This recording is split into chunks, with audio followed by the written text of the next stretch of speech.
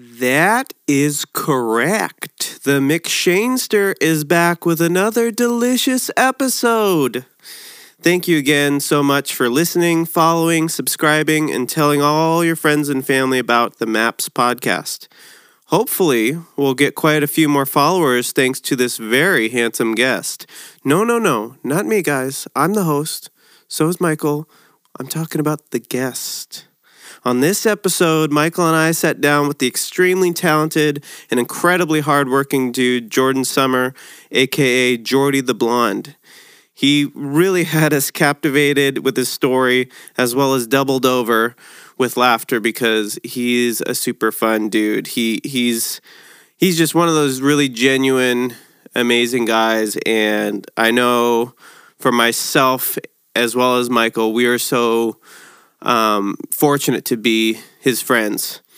This episode also went a little bit long, so we're making it a two-parter, but we will also be premiering Jordy the Blonde's first single, Tension, at the end of this episode, so please stick around and listen.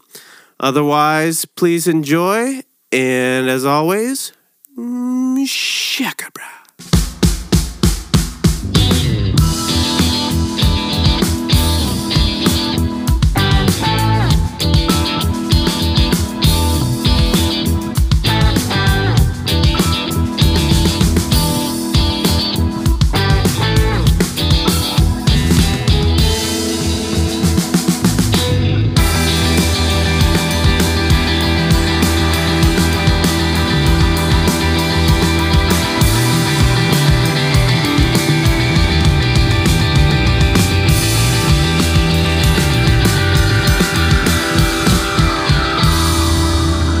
Shall we? You tell me, boss. Coming from the guy who's not even ready. I'm ready. What are you talking about? I don't need headphones. Welcome to the MAPS podcast. I am Shane, and across from me is Michael. Wilson with 2 L's. Damn right, Jordan. I thought it was one. And we have Jordan Sommer here with us. That's Is it summer? It's summer. Like the I almost said the spring, like the season. like summer, like spring. Like midsummer? It's spelled with an O. Yeah, like midsummer. Yeah. No, wait, that's with an AR. You know, that's one of the most annoying things is when somebody calls up and they're like, Mr. Sommer. Okay. I say Sommer. I know it's Summers, same spelling just with an S, so I always have to remember if you are that person with an S or not. So I told my extra. Speaking of the 1L thing, it's a reoccurring thing. I got many stories, but the latest was last night. My mother-in-law calls me. I'd recently told her that I'd worked on a song that was going to be on the Hallmark Channel. And she's like, "Hey, Mike, so I recorded this Hallmark movie. Is it the one that you had the song on?" I was like, "I don't know." And so she proceeds to like put the pieces together, which she actually did some pretty good detective work, but it was for a song that Gwen Stefani was singing on. And the movie was... Oh, she was the one that found that out.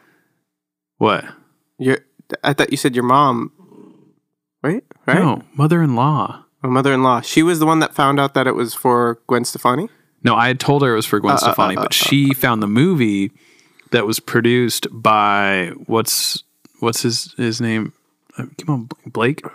Shelton? Yeah. They're still together, right? That's the thing? I think they're getting married soon or something. Yeah. Who cares? So she was like, I'm going to record the movie that her dude produced, and it's probably her song on it. And I still haven't heard back. But I proceeded to look up the AllMusic credits. They gave me credit with 1L. What's this going to mean? So you mean they gave you no credit? Exactly. They gave you absolutely no credit. Jeez. It's like I worked that gig with Kamasi on Homeland, and I was so excited to it was like my first big mixing gig, and you're welcome. Yeah, seriously, thank you. I'm not even gonna lie. If it weren't for Wilson with 2 L's, don't inflate him anymore. I'm gonna inflate him, but don't worry. I make him feel like shit. You should see me on gigs, this dude. Oh my god. but yeah, I was working that gig and I was so excited to like tell people and show people like, oh yeah, man, I was there. I did the series finale of Homeland, and then the episode ends and I'm like watching the credits and there's like maybe 7 people in them. I was like, so they don't add people like me. Are you on the AllMusic thing at all, or like to be real with or you, like IMDb or whatever? I'm on IMDb, and I did end up going through the process of getting my credits through IMDb for it. So if you look me up, you can see me on there. So that's cool. So for those of you who are listening, Jordan works in the industry. That's correct. With music. We know him. Mike, you met him first through PCE, right? Mm. Yeah, we're doing freelance production gigs. Mm-hmm. Yeah. And back then he had a much more controlled accent. And then once everybody figured it out, he just let it rip. I didn't have to hide it anymore at that point. It was really thick. So like, I mean, as you tell, but like I literally had to hide it. And then once people started making fun of it, I just stopped. And then like they'll be like, well, is everybody back there like that? And I call up my dad. And I'm like, Dad, they're like making fun of my accent. He's like, we don't have an accent. What are you talking about? Go tell them to fuck themselves. Right? They know what pizza is. That's usually the period, the ending of a sentence for most New Yorkers, would you say, is go fuck yourself.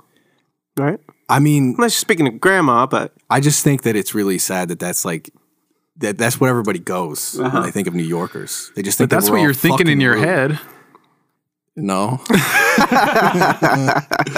I actually, like, since I moved to California, I've calmed down quite a bit too. Like, it's not that like I was evil or mean or anything like that, but like I've definitely calmed down on my demeanor. Like in New York, it's like just normal to be like, hey, go do that. You know what I mean? But out here in California, I kind of have to step back a little bit. Just fucking pansies out here, am I right? For real. And real sensitive. For those of you who haven't met Jordan, yes, I am really sensitive. Thank you for motioning to me. I'm an artist, you know? As am I, Shane. That great Motorhead little snippet. We're fucking artists. We're fucking emotional. More Jack Daniels. Yeah. No, yeah, that's definitely one thing that I saw on the road with you. Is some people was like, "Hey, is that guy mad at me? Like, what's his deal?" Were you there? Were you there for the Portland incident? I'm not sure. No, you weren't. So Tripoli was on that tour. Mm-hmm. So Tripoli is a fantastic engineer from back in upstate New York, where I'm from, and he was my A2 for a tour with Max Frost. And Max had an A2 one time? Yeah.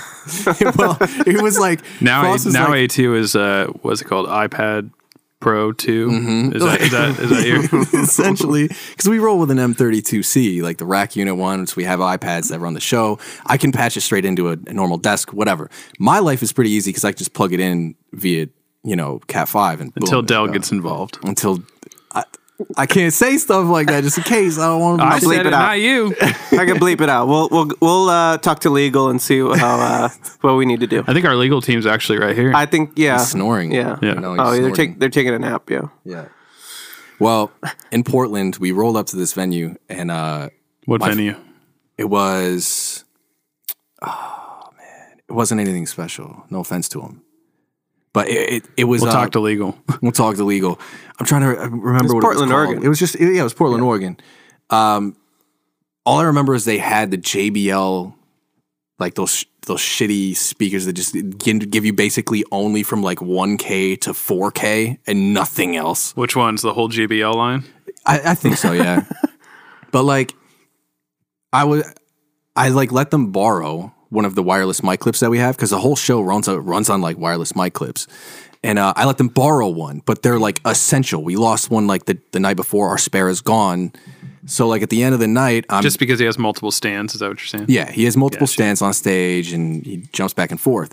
You should get him the Madonna mic. It seems much more fitting. The Madonna mic? Oh no, he already has an ego. He doesn't need to feel special with both hands. But like the Ted Nugent mic. I think he likes swapping around the mic and putting it on under his armpit and all that stuff too. Which, even though he regretted that a couple times, where it came up pretty smelly and stinky, and he's like, oh, fuck. Max doesn't stink. Okay, finish this story, then we got to get back to some history here. Oh, okay, all right. So basically at the end of the night, I came in with 3 wireless mic clips. I was going to leave with 3 wireless mic clips. That doesn't seem like a big deal, but for the show, it's required. So I take all 3 mic clips because they basically lost the one that I let them borrow. They're like, oh, we found our old one. So I told them, I was like, all right, man, until I get that other one back, I'm going to keep this one. And the guy went and told all the people up top, like the people who run the venue and everything, like, I think Max's sound guy is holding my mic clip hostage. And I was like, that is one of the most like baby things I've ever seen. It was ridiculous. But at the end of the night, it all happened out well because Annie Tunnicliffe was there. She's an old friend too. Shout out. And she kept everybody calm. More specifically me. Yes. Because if it's your first time meeting Jordan and it's at a gig that he's working, you might be a little like... You guys are painting me as such an asshole. No, you are a serious professional. You take the job very seriously, and so much so that people are... Is he always like this? This is the only time in history I think somebody's going to fight you and be like, I swear to God, I'm not that professional. Like, I'm cool to be around, right? No, I think it's particularly. I think it's particularly when you're mixing front of house. When you're just, doing a gig, loading in or whatever, super chill, great. Yeah. But the stress switch flips as soon as you're mixing. Mm-hmm. Like I think one of the most beautiful moments was watching you sweating. Stressed out at my wedding. Mixing, like, I can't fuck up Wilson's wedding. It was a very important occasion. It's different. That mix had love in it. Love and no low end. No, I'm just playing. Damn. No, so, okay, let's set up some history. There's way too much going on in this room. We've all had individual experiences. Yeah. So we all know how we met Shane. We all know that. We all know. Well, how I met Shane. We all know that. But I met Jordan. If you don't know that, go listen to episode 1. I met Jordan doing freelance production gigs, right? What was our first gig? Oh, man. I'm sorry. That's like... I feel like when was our first kiss? And I don't know. Like, I know, it's fucked up. I remember. I have it tattooed on my arm. No, was it like you got his lips tattooed? Yeah, nice. Was it Barclay or was it? It was probably Barclay. Yeah, actually, or I think it was Men Alive. Maybe, maybe it was Men Alive. That's fitting. Just for a disclaimer, we have the dogs inside the room for the podcast. Yep. Zion and Zephyr. Yeah, yeah. Oh, yeah, he's so over it. No, he wants all the love. So yeah, we met on the gigs, and we just would gig together, right? Yeah. And then you didn't have how you met Shane before the tour?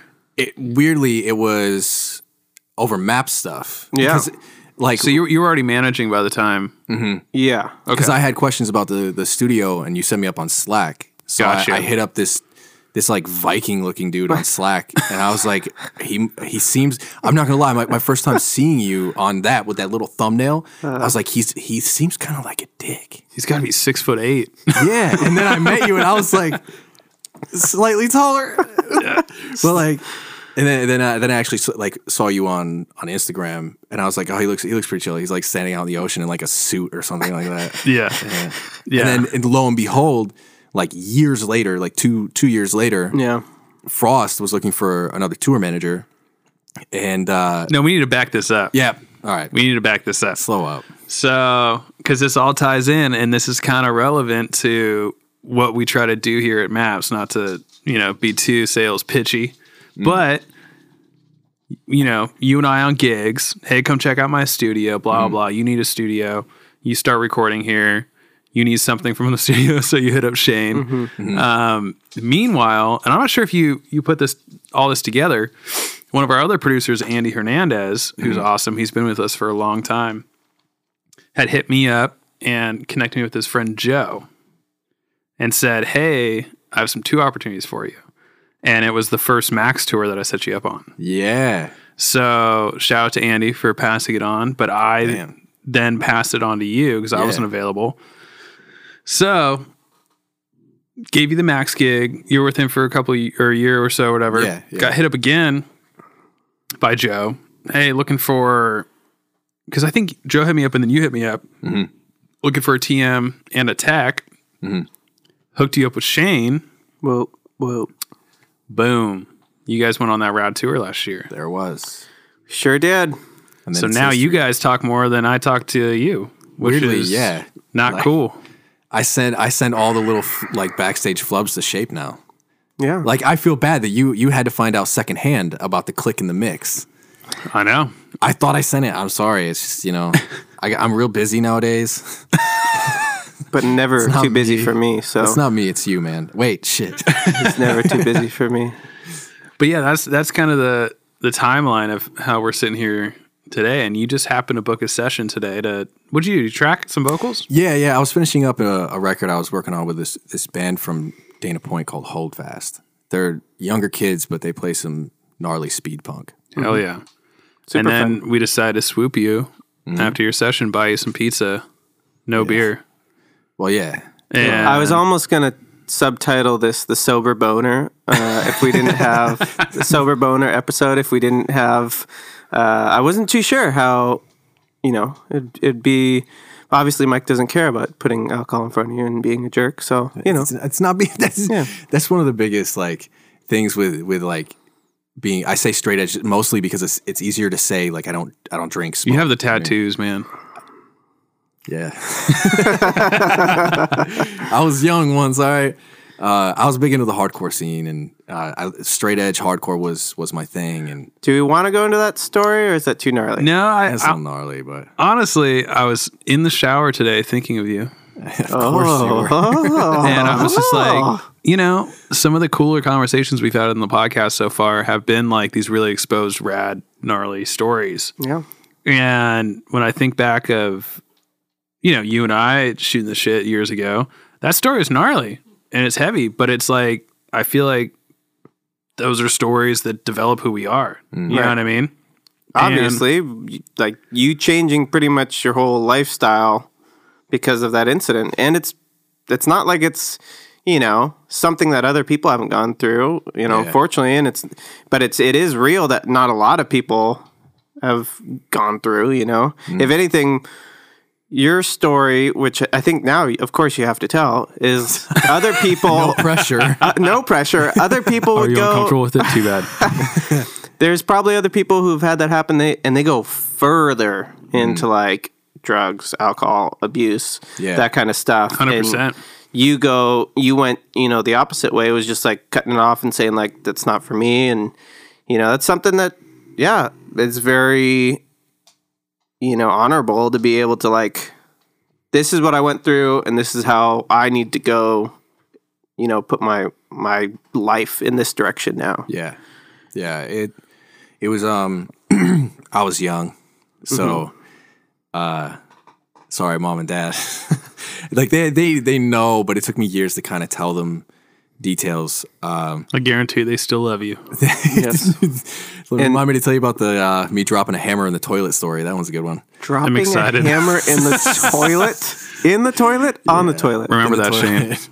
Well, I was really young, and I was hanging out with some gnarly kids in Utica. Because I'm from upstate New York. I grew up in a small town called Herkimer, for those of you who don't know me. Like I feel like if I post this, if I feel like promoting this show at all, like you'll have like all of a sudden you'll have a spike in like this tiny town called Herkimer. Come on her? What? We used to call it Jerkimer. Jerkimer. That's like as inventive as we could get there. So I would hang out with these kids from Utica, and Utica is not a nice city. That's why everyone wants to burn it to the ground. Exactly. Yeah. Like that's why they made the paper company there, so they had fodder. Mm-hmm. There you go. But there was a night that me and my friends were hanging out, and we were down in South Utica off of Kasuth, and one of my friends was killed. He was shot. I was 14, and then like so like this is like, I don't really talk about this out loud. This is weird. It's basically like I was already young and doing this dumb shit, and then I kind of got a little bit worse after that, and then like when it happened, I disappeared. All of my friends disappeared. I was like really lonely. I didn't feel like I could talk to my parents. I couldn't talk to, not that they weren't supportive. Yeah. I didn't know how to communicate, especially with something like that happening. That's a heavy thing to deal with at 14. And you saw it, right? Yeah, it was, yeah. Yeah. So yeah, like ultimately, how does any normal person, even like older adult, handle something like seeing their friend get shot in front of them? Yeah. And let alone a 14-year-old with just, all the kind of building pressures that are kind of you're going through as like an adolescent, is like, that's super gnarly to have to go through and deal with. Yeah. It was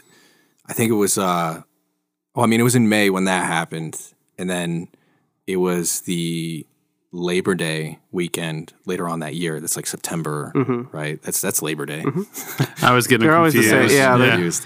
Yeah. But there was like this huge bonfire at this campground that like my family would go to, and I remember so like during that time I started seeing like a therapist because my parents like, something's up. We gotta get him to see somebody. Mm-hmm. And they passed me around, and I got put on like, happy pills and stuff like that. And I was totally abusing him, to be completely honest. I was abusing the shit out of him. And I got completely fucked this night. And I went down to the bonfire, and like, I can't remember all of the stupid things that I was saying to people because I was just being a dick. Mm. And I got like a tap on my shoulder, and I turned around, and it was like the first time I saw the kid that was with me when it happened. And he was smoking a menthol, and he was just like, so, what are you doing, man? And like, I swear to God, like in that moment, it was like, boom, sobriety. And I just haven't touched anything since. Mm-hmm. But like, even with that in mind, like to circle it back, like I've grown past that. Mm-hmm. And at least I like to think I'm healthy, but like, I'm happy. I'm not like, I used to beat myself up for it. And like, that sounds stupid to say it like that, but I used to beat myself up for something that was beyond my control and not my fault. And even though trauma is not my fault, it is my responsibility. So that's what I did, is I focused on making myself better, and sobriety really helped that. And I just kind of stuck with it. Now it's at the point where like I have so many years clean. If I just ruin that streak, you know what I mean? Yeah, because you celebrated what, 17, 18 years? Jesus, how old do you think I am? He's fucking 53. I don't know what's going on here. No, dude, it was oh my God, I don't even know. You're like 42. I was 14 at the time. I'm 28 now. So 14 years. 14 years. Right? Is that the right math? That's right. We're all like, yeah, and then like that is correct. Somebody busts out a calculator in their car or something like that. 28 minus. These guys are morons. 14 is 14. Yes. Okay. No, dude, but all shit talking aside, it's like you are the most legitimately straight edge person that in a really respectable way, dude. Like, I mean, honestly, and I've never once, question anything about like your character, what you do, just because you don't drink or do any drugs. You know what I mean? Yeah, and I really appreciate that. Yeah, and it's one of those things that like, especially as an adult, when you get to like know new people at work, it's one thing, but then like when you especially when you're in the music industry, you develop these like close relationships with people, especially when you're on the road, when you're doing all these things, and it's easy to bust each other's balls, but like ultimately when you find somebody that's truly just a super solid person like yourself, that narrative and that story of how that person became to be that way is something to be shared, I think. You know what I mean? Because it's more rare to find those super solid, well put together people in this industry than not. You know? As much as you try to look like a fuck up, like I can only say the same for you.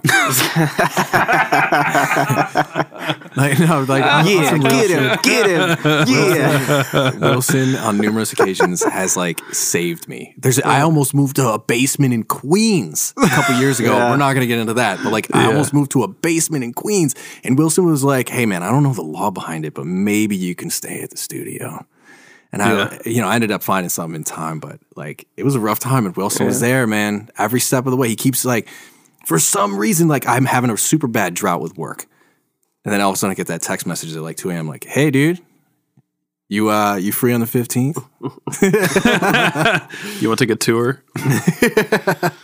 There you go. Yeah, but it is, when we were on the road, there were a couple times where it's like, have a long day of either driving or dealing with bullshit with shows. Mm-hmm. And there was this couple places where we'd go and hang out, and I'd grab a beer, and I'm like, God damn it, Jordan, I just want to cheers you once, You got that water, though. Funny enough. And two, like, not everyone knows this about me. It was like, I grew up so, quote, straight edge, like, played in a straight edge band. Like, you played in a straight edge band? We didn't claim it, but that Harry Balzania and the Teeny Weenies was, nobody was drinking, nobody was smoking, nobody was doing any of that. You're my hero. I know. That's what everyone tells me. And it was, for me, like I would see, my dad maybe get a little bit too saucy and be a little bit kind of, make me feel not comfortable at certain family events or things of that nature. Playing a little grab ass. No. Shane got his pubes this week. Yeah, that probably was said. No, but it was, for me, it just, and I'd see other friends like acting like dummies when they're drunk or high, and I was like, I don't want to do that at all. That seems silly. You're like, I don't want to act like a dummy until I'm in my mid-20s. So in my mid-20s. But then, when I hit 21, it was like, okay, like, let's give this a go. Embrace your Irish. Yeah, let's embrace the Irish. I had like I'd had drinks before that here and there, but I'd never would be like wanting a beer, and I initially was drinking very, very fruity beers. Shock Top Honey Crisp Apple was my go-to. Dude, I'll never forget beverage. This phone call I got from, it must have been your birthday that I missed or like something. There was something going on that I missed and I called to check in on it. Yeah, I bet you missed it. You always do. Probably. And I called him, I think you were like El Cap or something like that. And I was like, hey man, like, so how's it going? And he's just like, oh yeah. I drank so much Shock Top. Like, what was it? It was like Apple Crisp, the pretzel beer, whatever garbage it was in there, like in the pack. And there was like a... Oh, yeah. You know what I mean? There's like a multi-pack of like all this Shock Top. Like, there was like a lemon, there was a raspberry, there's Honey Crisp Apple, and maybe there's another one? Yeah, I think there's like... probably gotten buzzed quicker drinking Capri Sun. Yeah. Yes, exactly. But he tells me, he's like, I drank so much day drinking that I took a nap and then woke up with a hangover before the sun was down. Yeah. It got to that point where it did absolutely nothing except give me a freaking hangover before I could get drunk. Just so much sugar. But anyway, yeah. It's, I know quite a few guys who have definitely claimed straight edge and then broken it. And it's, well, it really comes down to however you feel your life is, needs to go. And some people definitely can't handle having a bunch of alcoholic beverages every single day or what have you, or even just once a week. There are definitely some people who just don't know how to do it in moderation. The same goes for any drugs, but it definitely... I think it goes for a lot of things, the moderation thing. Like, I even though I'm sober, I still think moderation is key. Yeah. I'm not saying that I'm missing out by not drinking. So like, power to anybody that's sober, anybody that's trying to clean up, like that is the right way. No offense, you know what I'm saying? But I think that I feel like I somewhat missed out on a lot of experiences because I don't drink. Yeah. You know, and like those specific years when you're 21, having your first beer or something. Like when I turned 21, the first thing I did, because I was really angry at like people who were drinking around me. I was young and people were annoying as fuck. They gave me shit all the time. Yeah. Was I went to Fast Track, I remember this story, which is a shitty gas station in upstate New York, and I bought a 40. And the lady at the counter is like, "Oh, happy birthday! You gonna have fun tonight?" I'm like, "Yeah, I'm gonna go smash this against my high school." She's just like, "What?" Okay, really set that lady off on a weird one. But like, and that's what you did. That's what I did. I went up to my high school, my other straight edge friend, and then like just threw it against the wall. And I was like, "Yes, down with society." Fuck yeah! I spent money on this beer, and I just wasted it. Yeah, this is showing my high school and all these fucking drunk ass idiots. I really showed them. No, but I had the same thing as where, you know, in high school, I felt like I was sometimes missing out on like the party scene, or, you know, even early college, because, you know, that's the normal thing you do is you go to parties, you get drunk and you get fucked up and you talk about it later of like, oh man, yeah, I was so fucked up. And I didn't feel like I needed to do that.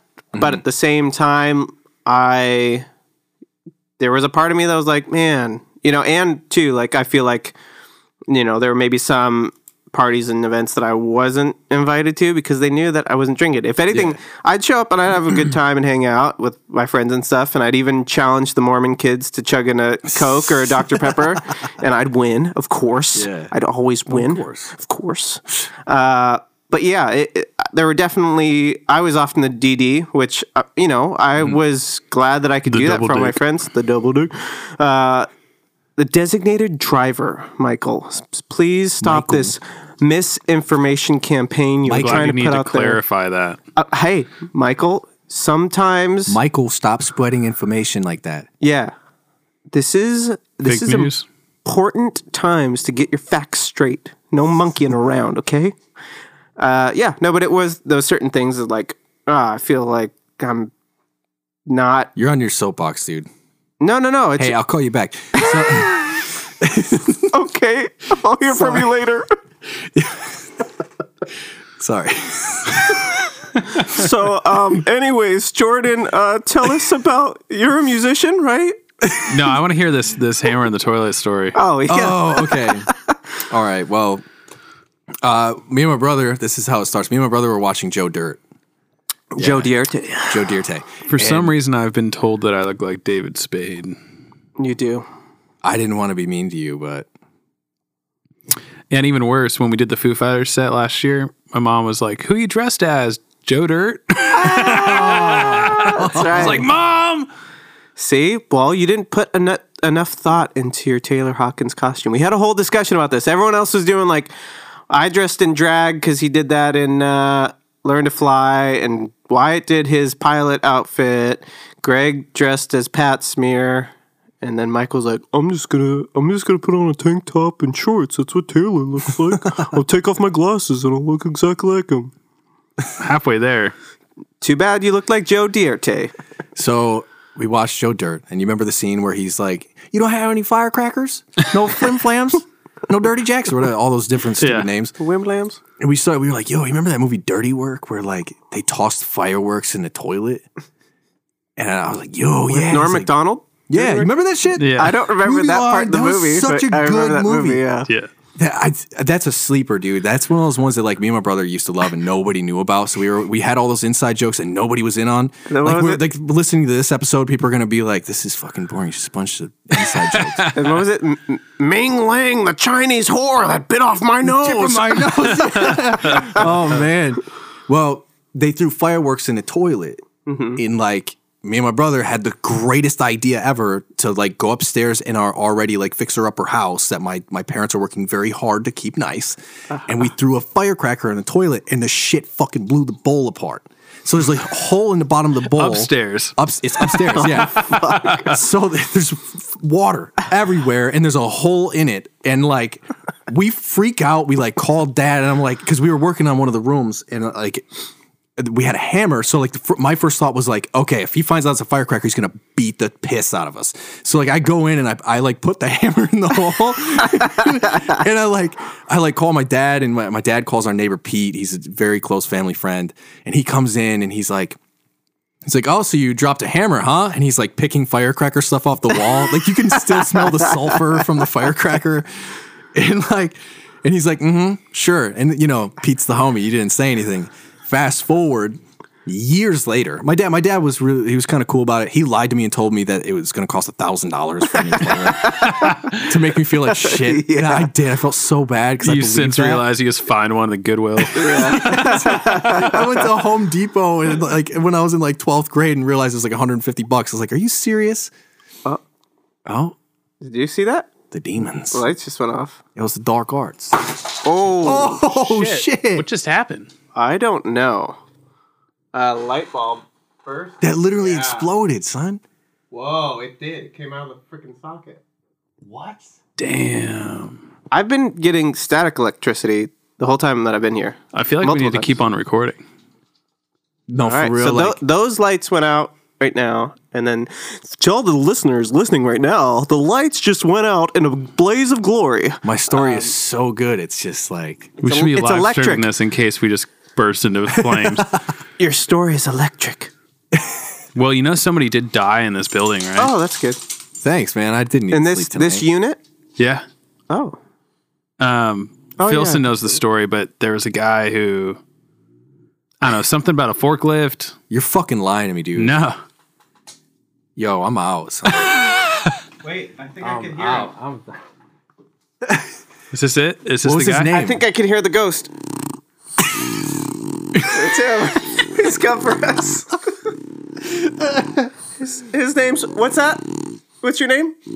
Yo, that ass, you can like smell that though. It's Zephyr? Oh, Zephyr. Oh, I love you. Yeah, you can definitely smell it right now. Yeah. That was very weird. Do we need to do something with this? No, right you now? guys keep on going. I'll check the breaker panel. So I think that was the majority of the story, the toilet hammer. The ending of it Yes. is years later. Yeah. Excuse me. Years later, my brother's wedding. I'm giving a best man speech, and I really wanted to showcase like how different he is now from what we used to be and how much of an adult he is now. I mean, we were little bastards. Yeah. We were assholes. And then he has a kid. Then he had another kid, and he like turned into probably like one of the best fathers I've ever seen. Mm-hmm. And I would never say that to his face. Yeah. Why would you? But like, I'm giving the toast, and my dad's over at the sound console thing that we had set up. Mm-hmm. And I'm like telling the story of how we like blew up the toilet, and like everybody's laughing and everything, and my dad is just silent, dude. Silent, staring at me. And I'm like having that moment like, oh shit. Oh, I'm a fucking dead man. So I'm like finishing the story. I'm like, guys, he's not laughing, like into the mic. Like everybody's laughing, and I'm up there freaking out like, guys, he's not laughing though. But that's how we found out years later that it wasn't a hammer, it was a firecracker. He seriously, he didn't know? No, Pete's like, was the homie. He helped us out. Pete's the man, dude. He's the man. You owe Pete your life. I do. He introduced me to Star Wars too. Oh, wow. I owe him more than my life. Dang. Way more than my life. Okay, we're not going to get on that tangent. I don't want to get too sappy. That could take a long time. But you already know the Empire did nothing wrong. So tell us about, with you and music, Atticus Finch. Yes. Tell us about that band, that group. Shout out.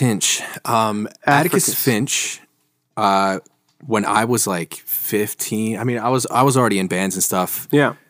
Growing up in high school. The more I look back on it, that time was sick, dude. Like there was no music going on there. We literally like created a scene, all of us. Like it was a small area. There wasn't much going on, and then at a certain point, we had shows every week, and we brought life to a place that was typically had nothing going on. Yeah. And it was a lot of fun. Good, clean fun too. Good, clean fun. Yeah. Only a couple of things broken. That's just a couple. But we are a pop punk band, and we've been writing music together for years. And until recently, like we have all moved to different places. I live in LA. For a while, Newman lived in like North Carolina or something like that. Trevor lives in North Carolina. Barbecue, baby. That barbecue, baby. That baby. Oh, for real, Trevor, if you hear this, hook it up. Ooh. Send that freezer box, you know what I'm saying? Yeah. But Pat, he was an anchor on the news. Yeah. Like all of us had different careers and different things, and like we decided like let's try and like write remotely and recorded some stuff like all apart. Re-recorded our first album because it was like we have a pretty solid following where we're from. Yeah. And we had probably 5 farewell shows because we had, like when we moved away, and then we'd come back for Christmas and shit. So we started this thing, Litmus 2K19, 2K20, whatever. Yeah. And I went back to visit a couple years ago, and I had this like super impassioned speech. I don't know what came over me. I was just sitting with Pat and Brando, and I was like, listen, guys, I've been on the road for a while now. I know how it works. We can fucking do this. And I like told him, I was like, you don't have a fucking choice. You don't have a choice in this. And I somehow got Pat to agree to it. Brando wasn't really about it, but he came on the second tour in New York. Was it because that you guys decided to go on tour in the middle of winter? Is that maybe the reason that he wasn't fully on board? So like the first tour was in California. Okay. And we went from San Diego up to San Fran. That's right. And that was sick, man. Shout out Takers Leavers. They kept it cool with us, you know. Love those dudes. They really let us keep the training wheels on. We played. Oh man, I've been in so many venues I can't even I can't remember, and I feel like a jerk because these people were great, but it's just obviously not great enough. So obviously not. Yeah. What was your name again? Shaney Shane. So we did California. We Atticus Finch fucked the West Coast, and then we went to New York and did Buffalo to New York City and hit like some iconic places. You know, Arlene's Grocery in New York City. That was the best. It was super fun, man. We've been playing for years, and then finally to get it out there on the road, especially as adults, like, you know, you have this plan as a kid, and then to fulfill it, you know, like it was definitely one of those things where we appreciated it way more because we were adults. We really worked for it.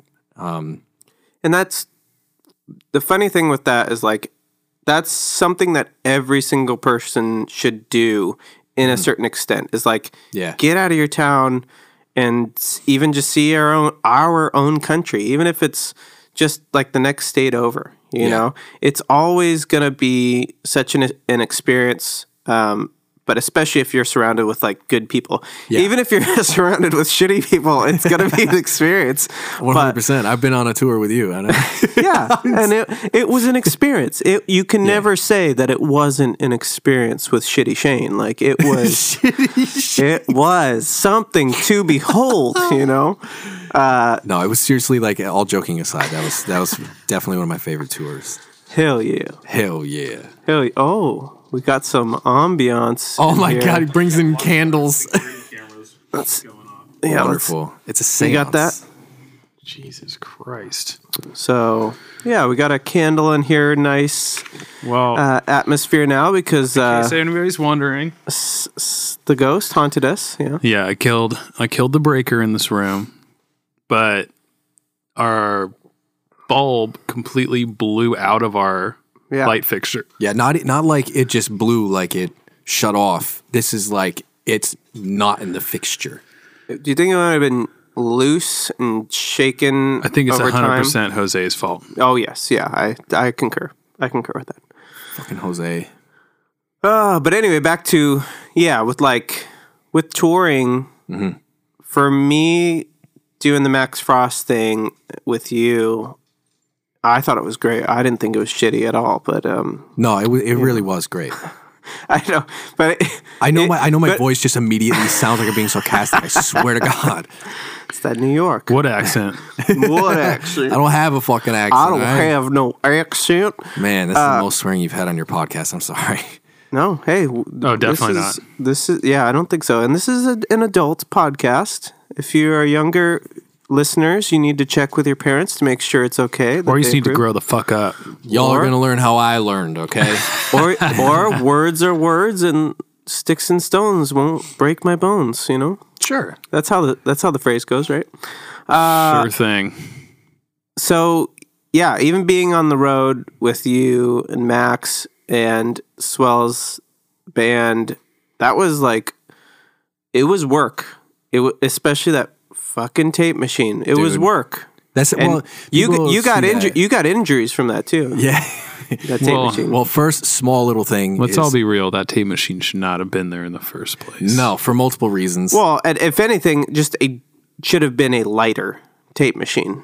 There's so many things that it should have been. Yes. But like, first of all, to anybody listening that thinks that tour is just this glamorous thing where you go travel everywhere, it kind of is. It's pretty dope. Yeah. It is pretty dope. It does cost you a lot of hours of your life, and it's hard work. Sometimes you get those tours that are sick, that are just super nice, but then you have those ones that are ball busters. Yeah. And, well, this tape player that we're talking about for Max Frost, not to give too much behind the scenes information here, has been retired. Huh? Has been retired. Max retired?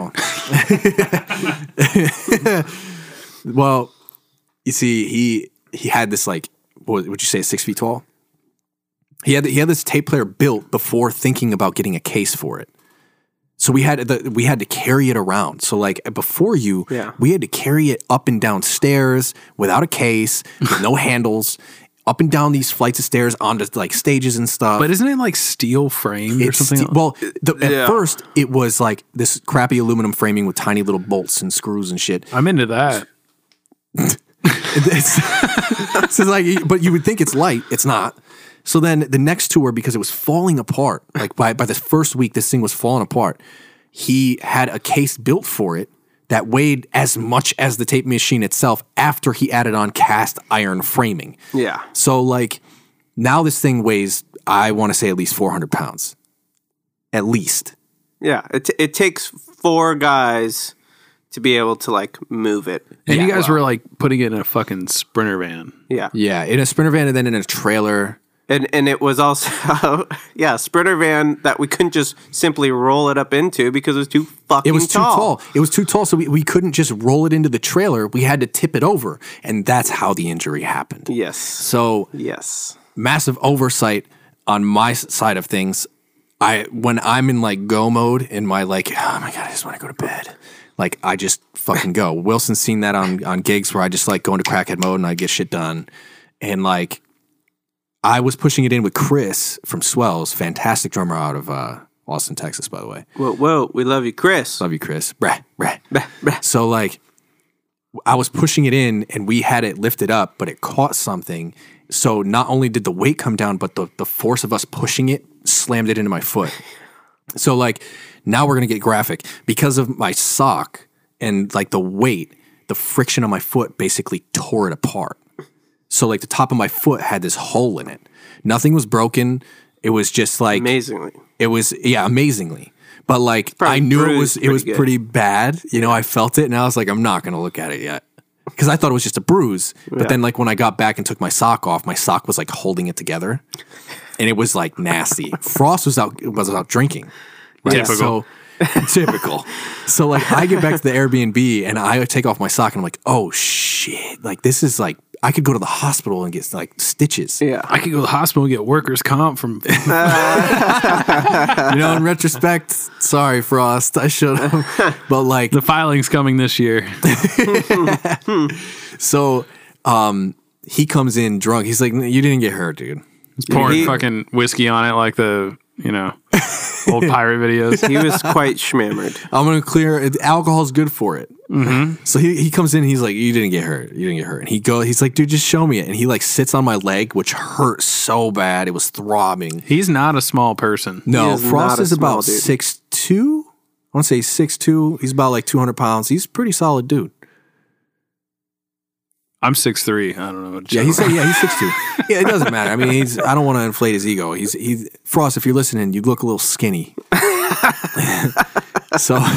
So he comes in, he like lays on my leg, and he like yanks the Band-Aid off, and then blood everywhere. And he's like, "Oh shit! Oh my God!" And he starts to have like this episode where like he told me the other day, he's like, you're one of the only people where like I would be completely lost if you disappeared. And I was like, thank you. You know, this is a good segue. First time I met Max, I had like exchanged some emails from like that, you know, before I got you the tour and stuff. And I think it was the beginning of both our tours, right? When I met up with you guys in Nashville. Well, technically, did you meet him at House of Blues? You came to that show. I don't know. Yeah, no, I just came to watch Jordan shit his pants. We took a prom picture that day. It's one of my favorites. Yeah. So then, Nashville. Uh-huh. Yeah, but that night was fun. I think I set what up, but like first time hanging, we went to what am I blanking on the name of that bar? It was a honky tonk. It's the honky tonk bar on the main drag in Nashville. They got all It's 4th Street or 6th Street, or am I thinking? No, it's on Austin? Broadway. Oh, Broadway. I'm thinking of Austin. Yeah, you are thinking of Austin. But it was like one of those moments where like I got shaved the tour. I was just like, hey man, I'm gonna be on the road. Like we have to meet up on tour. Like there's something about like meeting up with your homies like on tour. You know? That's the shit. Yeah. And he's just like, cool, Jordan's not coming. He's being a bitch. I'm like, typical. And he wants to play fucking video games. He's being a bitch. He's like, I'm gonna bring Max. I'm like, sweet. And so we get there and Max is kind of like, oh, hey, what up? Like just not even like batting an eye. I'm like, dude, like, I booked your whole crew for this tour. And like, we finally have a drink and he buys me a drink. I buy a drink. I'm like, hey man, so how's Jordan working out? He's just like, oh, that fucker, he's all right. I'm like, well, you're looking at the guy who is responsible for you having him. And he's just like, oh my God, thank you so much. Oh, man. Jordan's the fucking man. I was like, how's Shane doing? He's like, we'll see. Story of my life. Yeah. It's weird. It's weird how like in this industry, like even like between production and music, like nobody tells you you're doing good. And I think that we were just talking about this before we hopped on. Yeah. Yeah. Like, but I really think that that's like part of the reason why so many people are so insecure. It's because if nobody tells you you're doing good, you start to like switch it and think that you're not good enough for yourself. But I also think there's the opposite. No, right? I also think that nobody knows they're doing good. You could be on the Lady Gaga tour. Bro, 100%. And she could not think she's doing good. Right. Yeah. You know what I mean? Yeah. And I think that's just the vulnerability being an artist. And like, but there's also some weird sense of camaraderie where it's just like, you know, especially being on crew. Yeah. You feel like you're working your ass off for somebody and all you want is a little like love back. Yeah. But when you're kicking it like at the Airbnb or on the bus or in the Sprinter van and you're like just shooting the shit like after the show and you guys are both worn out and you're just trying to be normal people for a second, like I would play Kamasi Street Fighter and he would like whoop my fucking ass. Dude, he's nuts. We wouldn't say a word, but there was just something like, cool, we're on the same page. We're just playing fucking video games. Yeah. You know what I mean? Like there's like, you don't, it's a totally different, it's just, I don't know, it's a different kind of like relationship. You know what I mean? A working relationship. So like you don't need to be like, all right, good work, you know, engineer of the month. Yeah. You know, like, yeah. But as humans, we definitely want that sometimes, you know, we want that validation. You know? Then to bring it back to that night where you're doing fine, Shane. You did great. No, because bring it back to the night you hurt your foot and Max saw it and then he proceeded to go down and berate me about like, how could you let this happen? How could you let this happen, Shane? You're the fucking tour manager. And you're stronger than Jordan. He might be going home now. And then he started, he had some beverages and he started to try and wrestle me. And God, did you win? As much as he pretends to have his shit together, he does in a lot of respects. But when it comes to like something that he's nervous about, he fucking goes on. But that's what I'm saying is like even these people that we're supposedly working for are just as stressed out about it as we are. Dude, the perfect corollary to that is like I always looked up to my parents as like for sure, right? Like that, man, they got their shit together. Like, and now I'm the age that they were when I was thinking that, and I'm like, no, they were faking that shit. Every step of the way. And so am I. But that's the thing. It's like one of the at least like with the music that I'm working on now, the whole purpose of it to me is kind of like the confidence curve. Have you guys heard of the confidence curve? Yeah. So like it's where you start in and you kind of learn about a topic. You're like real amped about it. You're like, oh damn, this is sick, man. This is like really cool. Start to learn a little bit more, and then you lose that like, oh wow, this is a lot. Oh shit. So your confidence goes down, and then you hit the bottom where you're like, I don't know if I can go any further. This is super hard. I don't know if I can go any longer. I can't try this anymore. It's just too hard for me. And a lot of people give up, and then they'll start over with something else. So like you see these people, like I'm sure we all have those friends that are like, I'm into cooking now, or I'm into music now. I'm into Broadway musicals. I'm into fucking Ouija boards, whatever. Like they constantly cycle through those things, but it's usually the most successful people that get past that. And then once you get past that, like, point of no return, you get to this point of confidence where you're like, it's a lot, but yeah, I know I can do it. Yeah. And then once you're beyond that, it's like, fuck, I'm gonna crush this now. Yeah. You know what I mean? Yeah. Yeah. Yeah. I mean, that's like running a fucking studio, you know, but yeah, I totally get you. I mean, I think my, confidence career happened when I got the Maps logo tattooed on my back. Yeah, it had to have happened then, because I mean, you ain't got a choice now, player. Yeah, pretty much. It is sink or swim once you have it on your, and that was not just a little simple outline that could be easily covered. It's a whole lot of black. It's right next to the dolphin on his lower back. That's right. Yeah. But I think I'm going to add you riding on that dolphin. Bro, I would be honored. Wow, that would look glorious. With your little headband thing. Yeah. I think I destroyed a hotel room trying to find. When are you gonna have a like a Jordy the Blonde sign that you're gonna be throwing up now that you're gonna be a huge hip hop star?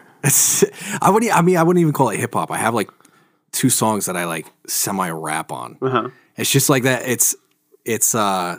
It's hard for me to call myself a rapper. Yeah. Is that tied in with that lyric video stuff? Yeah. So Give it to me, baby. Okay. All right. Give it to me, baby. I am Jordy the Blonde. That's my artist name. It comes from all the old Italian dudes at the union that I worked at. And we go, oh, Jordy, go see Jordy the Blonde, you know? Yeah, because no Italians are blonde. Yeah, exactly. You know, so I like stood out like a sore thumb. Only the attractive ones. Only the attractive ones with ass chins. Are you talking about Shane's girlfriend? Oh, that's gonna be edited out. We love you. Damn, she didn't have a cleft in her chin. She does not. But you said blonde hair. Only the good-looking ones, and I was like, oh yeah, Shane's girlfriend is blonde. She's Italian, and then you're like ass chins. I was like, oh shit. And you said it after ass chins. Sarah, you do not have an ass chin. No. You don't. She probably has a straight feed of this because somehow she like knew about the truck before we did on tour. You're like driving down the road and there's a truck on fire and I was like, yo, look at that shit. She gets a call not 3 minutes later and she's like, are you okay? Like, how does she know? Ridiculous. Well, Love you. The music that I'm doing now, Frost and I have become like, I would say that we're really close friends. Like, we're at the point where occasionally we call each other and talk on the phone for like an hour and a half about our feelings. And that's really cute. We're the cutest couple, dude. So but like, cute. he's helped me a lot in respect to like production. And I was already like a mix engineer and stuff like that. But now I'm like, he taught me so much how to like produce out. And he co-produced a bunch of my music. So like I brought him songs that were already written and I was like, hey man, like what do you think I can do with this? And he's like, bro, let's do this. And we like sat in the studio and pumped out song after song and I just like ran with it. And I was like, there's no way, like these songs are, not to toot my own horn here, but there's no way that I can't put this music out. Yeah. It means too much to me and I've worked too hard on it not to show people. And so actually today, because we're recording in future time, if it comes out on the 22nd, today is the day that my first song, Tension, drops.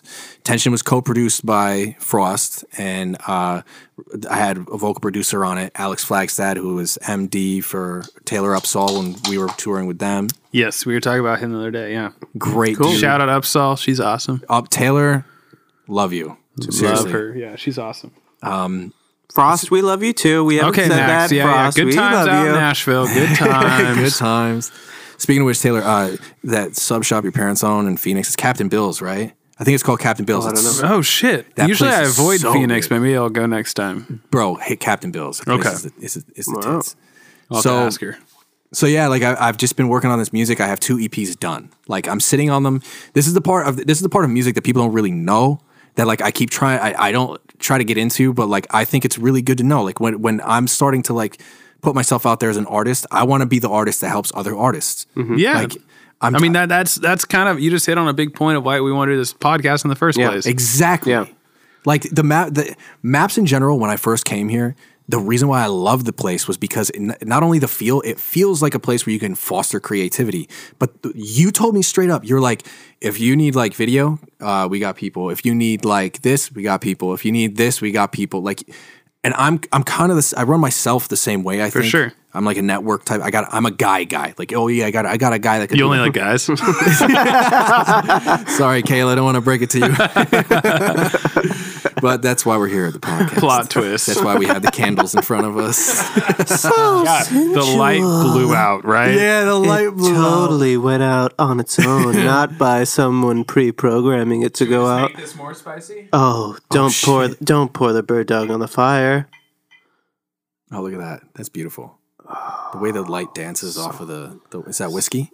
Yeah. It's not about the whiskey. It's about you, Jordan. Keep on talking. Oh, but shout out to Bird Dog again. If you want to sponsor us, that would be great. You even got a shout out from a sober dude. What's up, Bird Dog? Yeah, Bird Dog. Well, we'll make you send them some emails. Well, I want to show people like what because I've done a little bit of everything in my career as a human. Mm-hmm. From like I've delivered beer. Sober guy delivering beer. That's a funny one. You told me a fun fact the other day I think is relevant right now. What's up? How much did you make delivering beer? Oh, here you go. When I delivered beer, I made $7.25 an hour. And then how much did you make at your first real gig here? My first real gig here, I made so much money that Chase thought that it was fraudulent. So I was dirt poor. When I moved to California, I had $300 to my name. $300. I drove cross country with it, so I had even less when I got here. Yeah, and I get my first gig with PCE. That's actually impressive that you got here with just $300, even driving, because that's how many tanks of gas. He wasn't talking about those corners in OKC. Anyway, so like I get out here, work that gig, and then I'm supposed to get direct deposit. Yeah. It comes and it goes. I don't see any money. So I call up Chase because I just started my bank account there. And they tell me like, well, considering how much you made like, I don't know, 3 weeks ago, we think that you're not real. So they legit thought I wasn't a real person. Like I was fucked up. It's so fucked. So I had to wait another 2 weeks with no money. Because you called up like, I'm Jordy the Blonde, motherfuckers. You don't normally hear that. Normally the way is, it's like there's a lot of money going out of your account, and they're like, "Hey, we think this is fraudulent because you don't normally spend this much money." But to have it go into your account, and they're like, yeah, this can't be possible. Like this has to be fake." That's the thing was like, not to say I'm money bags now. Once you, like, I don't think anybody is right now except for our politicians. Right, that's very true, and big corporations. Yeah, but. Well, anyways, sorry to pull you off the tangent. You do so many gigs. You delivered beer. I did video editing for a while. I did PR for everything from politicians to video game companies. Crazy. I was in bonds. Like I was bail the person. Bonds? No, that would be sick though. Call me dog with my fucking hair. I would shave a mullet perfectly in 2 seconds. Perfectly. So like, I was basically the person that would help determine which mortgage bonds would go into like those CDO type things. They weren't CDOs. Pre or post 2008? Post 2008. Okay. So it wasn't technically a CDO. It wasn't technically but I was illegal. making a lot of money for people who make a lot more money than me. That was just soul sucking. And actually, that job, I wore a suit every day, and my boss was like, he was complaining about having $10,000 a month in expenses. So like, I quit. Yeah. He was like, I remember we were in like Milwaukee for a company retreat, and I left to go see friends that were working on Warped Tour, and they were like, "Dude, why don't you just like we can call people, we can get you set up in like doing, I don't know, stagehand work, even to get you started." And I'm like, "Well, I've done audio for like years because I've been in bands and stuff. I'm like, dude, yeah, just like, we'll call somebody when you get back to New York, man. Don't even worry about it. I go back after this. My boss spent like a couple grand on me going out there and like whining and dining me. And I'm just like, hey, man, I got a new gig. Sorry. And I like dipped. And it was like not even a year later, I was on the road touring. Yeah. You know, so, and I make money to live. It's not enough to like, you know, I'm not living any glorious lifestyle. I'm happy. I'm satisfied. Right. Enough to live in LA and not Orange County. But like, Hey, One day you'll be back. one day he'll grow up. a lot of people are leaving LA because of how fucked up it is. And also, Joe Rogan's telling everyone to go to fucking Austin. Actually, Joe Rogan lives near Frost's dad's house. Oh, really? Oh, so Frost's dad is balling. I'm not going to get into that because Frost's dad is a really nice guy. All right, guy. I'm sure he is. Not to put his business out there. Frost Very Senior. lovable family. No, they're great. Very warm-hearted, very generous, very, you know. You know what, Shane? What? You know what I'm more disappointed in? What, Michael? That our guest here told me that he loosely has a house in Santa Barbara that he has not told me about. No, dude, no. Listen. He's told me about it. So again, we don't own it. But again, knows who he needs to tell the information to. Jesus Christ. Is that where you stayed? You didn't stay at El Cap? You guys. I didn't. I stay. What? What are you talking about? I would. You know, I Michael. would feel guilt if I wasn't a New Yorker. No, I stayed at El Cap. I'm just saying. I know. When the swell is right, And the swell is right. I give you keys to my studio. You give me keys to the house in Santa Barbara. We going to shake on it? Deal. Deal. Deal. I only met Kayla once. She hates my dogs. It's all right. So Kayla is my girlfriend, and she is way out of my league, but she's also allergic to dogs. And I found out the day we went over to Wilson's house, and he has a gigantic husky and the French bulldog, and they were just like, they loved Kayla, but Kayla was scared shitless. She was shitting her pants. I was just like, she can't touch her face if she's near a dog because it'll like freak out. So she was just sitting there completely still, just like staring into the distance. Yeah, I felt so bad. So she could technically touch them. She just cannot touch her face and just needs to wash her hands. Or, well, no, it'll probably It's probably more than that. if she scratches them, they'll probably get the shit fur and dander or whatever in the air. Yeah, something like that. So have you seen her have a gnarly Yes. reaction? Yeah. Yeah. I feel bad because like that was pretty early on in your relationship, though. So Yeah, it was early. I don't blame you. Yeah. But I just remember thinking, I'm like, damn, dude, like, did she not have a good time? and then I like found out that she's just like terribly allergic to my dogs. And I'm like, oh, and we run a dog sitting business on the side out of my house. God, There's a bunch of shit everywhere. I'm just like, oh man, this is terrible. Nah. But anyways, yes, Santa Barbara house needs to happen. So Yes. All about Michael's needs and wants. What I want to get to, because again, all of this, I think why I enjoy your presence and your company and your you give Shane presents? so much presence. Fuck. So much presence.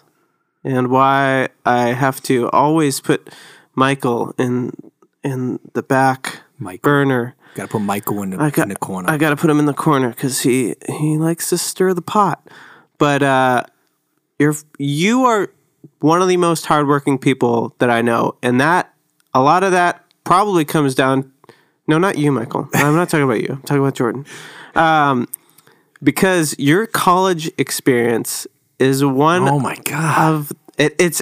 I don't think I've actually heard do I have anything to about your bill my college. insurance for this therapy session? This is for the people. This podcast is to show people like sometimes you got to put a lot of fucking work into where you want to be or where you want to go. Yeah. And you have definitely done that. I should do more. Michael should do so much more. He has not worked enough Michael. at all. I mean, you just own your own studio at 19 years old. Like, All right, give me a little backhand. touring the world at such a young age, doing monitors for a big jazz artist, as Kamasi Washington. Like, And I once got the gig to play drums in Shape Bataki. you did. What? You did get that What? gig. After 5 other drummers, it was you. Just like Dave Grohl, you stepped in and you made Shape So are you saying that I'm going to take your place at one point? That's probably possible.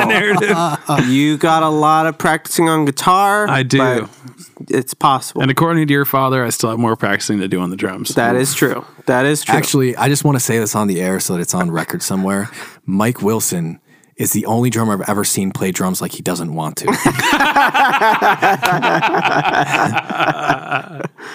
Yeah. That's not the first time I've heard that. It's for real, man. I saw you at that one gig in LA and you just looked miserable. Oh shit. That was at Redwood Bar though. Yeah. Were you actually miserable though? That was a time when I was like, Shape's like, oh, come out, man, come out. And I was there and Redwood like, Bar. Yeah. That was you weren't there at all. I couldn't find you, but you were like down in like a different corner or something like that. I was not miserable. I have lots of people that I have to talk to. Sorry. I was not miserable. Okay, so you probably know this as an artist and an engineer, right? Mm-hmm. He hates rehearsing. Did you know that, Jordan? We'll talk about this on another podcast. Rehearsing. But we're going to have our own podcast dedicated to the talk of rehearsing. Just you and me? Yeah. It's like, Great. I can't wait. Last Don't. podcast on left has side stories. Yes. We'll have like rehearsal stories. Okay. All right. Anyways. There we go. Sidebar. Perfect. Yeah. Sidebar. So we booked this gig. Some friends of ours, Bella Novella, played there. And then All Right Spider is like super good friends with all them. And we're like, okay, sweet, we're going to play Roto Bar for the first time. And it's in downtown, right? Yeah. And got there, parking sucks, cool, no big deal. Good food, good beer next door, whatever. Set up. And I set up and the first thing I get is bullshit from the engineer. I'm like, Yeah. I think I had just gotten back from tour and I was just like, dude. That's the worst when you get bullshit from an engineer as an engineer and an artist. I'm just like, I'm not about to like dick swing right now. Yeah, dude. But, and I just kind of like sat there and played drums and then you walked in. Yeah. And then everything was better. Yeah. But you're not far off because when I was 15 and got accepted to like the music program that definitely like shaped who I am as a musician. One of my very close friends now, Mike Simmons, who was then my teacher. Mm-hmm. I met him, I think. Yeah, he was at my wedding. He was super nice dude. Yeah, but came in and he's just like, man, I've never seen somebody play drums, sound great, but look like they're not doing anything at all. Yeah. And I'm just like, at 15, I was like, is that, am I doing good or not? I don't understand. You know what I mean? Yeah. And I don't really understand it to this day, but it's one of those weird things. I've had people tell me that like I look like I don't know, not trying. I don't know. You have like swag, dude. No. You have steez. No. Like, you definitely have steez. It's like you're playing, you're like, yeah, whatever, yeah, fuck that ride, yeah. Are we going there? Hey, are we doing that next? I remember seeing you first play in a video with Jimmy for Big Monster. Yeah. And like, I couldn't believe you looked like an emo kid because your hair was in front of your face. And I was like going to roast you for it, but I just never did because I was like, oh shit, he's a really good drummer. I can't talk shit now. But yeah, but not good enough. Sucked. Not good enough as me. Yeah. He's not up to my level yet. Seeing you play drums at Wilson's wedding, I was impressed. I'm not gonna lie. But the thing that really blew me away was when you did "Somebody Kill Me, Please." By the way, my idea.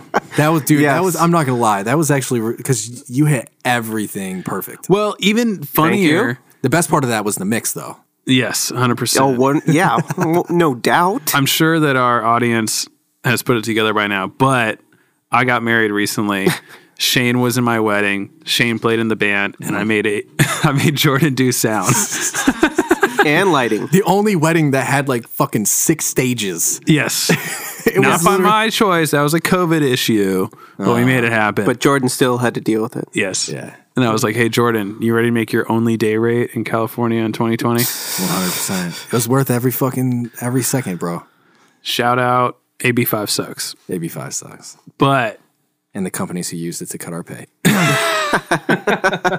Sorry. I'm going to lose so much work for that. well, I mean, that might be a good segue. I don't know where else we're going with this podcast. Jordan was going to describe his college experience because, again, I haven't even heard this. Look, this is what it comes down to.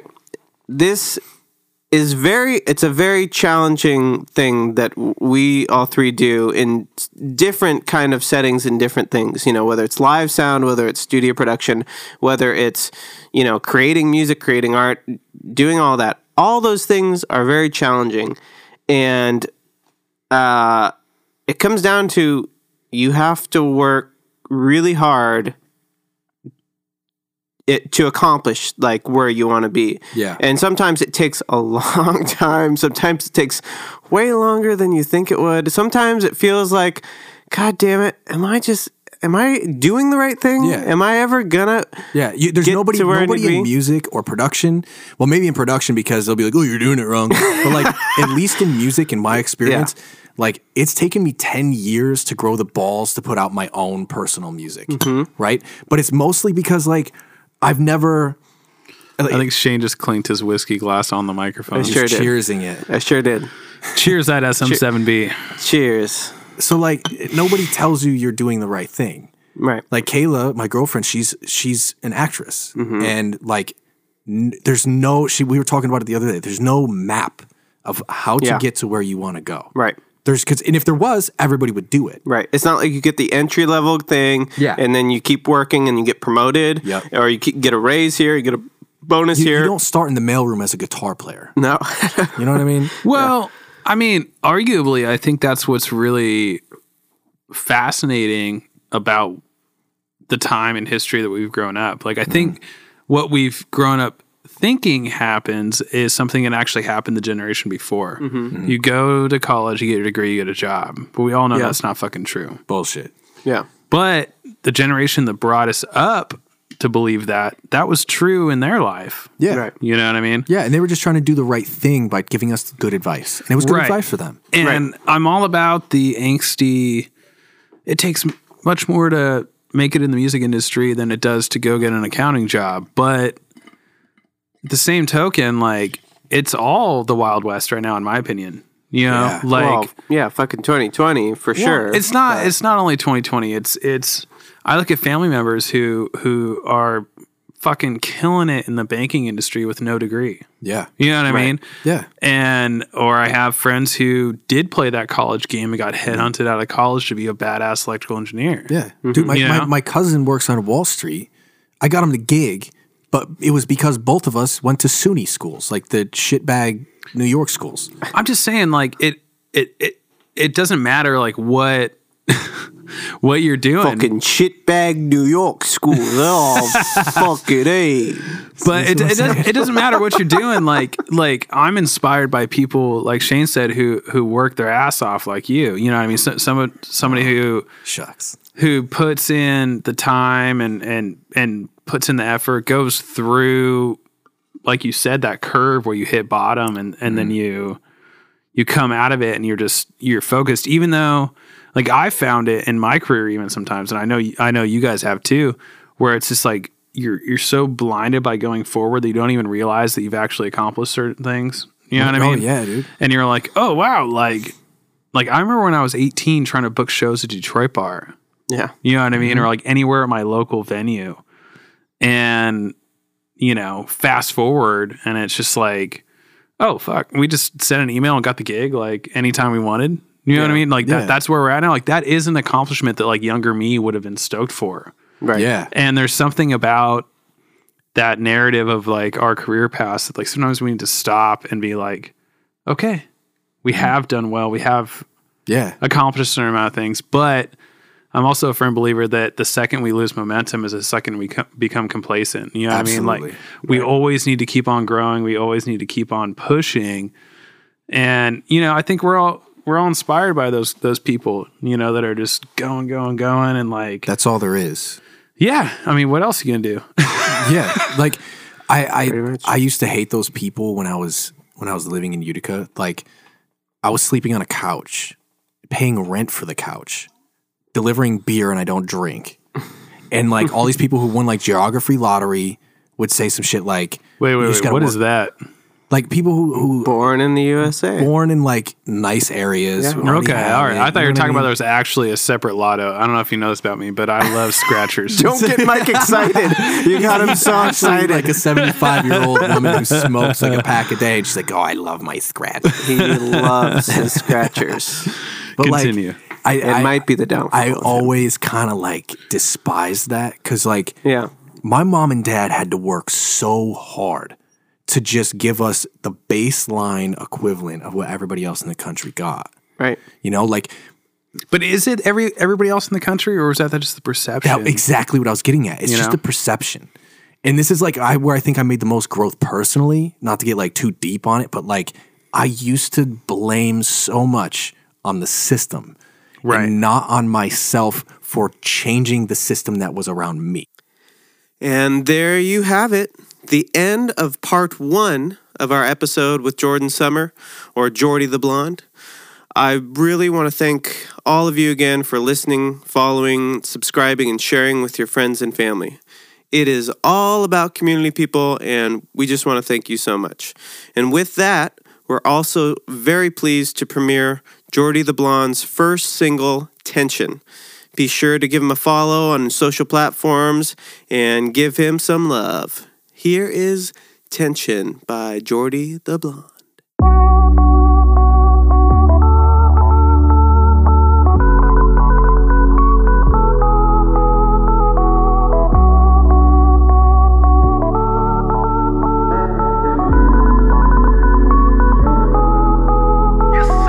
So much on my mind, but I only see you. Wanna have a good time, needed something new. Only need a second, check you like a watch. Time is a weapon, I can see what you got. My bad, this ain't well thought out. Knock it out the park, there ain't no doubt. It's too loud, I don't like these people. Give your friends rumors to talk about. What we gonna do about this tension, baby? I can feel your apprehension, baby. As long as you was with it, I just wanna hit it. Never been a quitter. So what you wanna do? So what we gonna do about this tension? About this tension?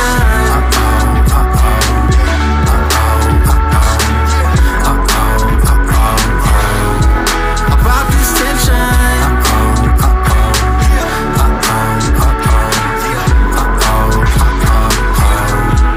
About this tension? So tell me what you wanna do. Got the whole world in front of you, yeah. Giving you rounds 1 and 2. Got so much ass, don't know what to do, yeah. How we let it get this far? Push it to the edge on your handlebars. Never let me go, she ain't never let me go. Should've known better that you make this hard. Friends on how to get past it. Guess your man don't score a basket. In your bedroom like a casket. Better when the fit tight classic. Way, way better than my last bitch. Where your body moves just like magic. I'm sorry, but I wanna keep it cordless. She said I'm in love, I said wait until the chorus. You know I got that love for you, love for you. Ooh. You know I got that love for you, love for you. Ooh. What we gonna do about this tension, baby? I can feel your apprehension, baby. As long as you was with it, I just wanna hit it. So what you wanna do? So what we gonna do about this tension? About this tension?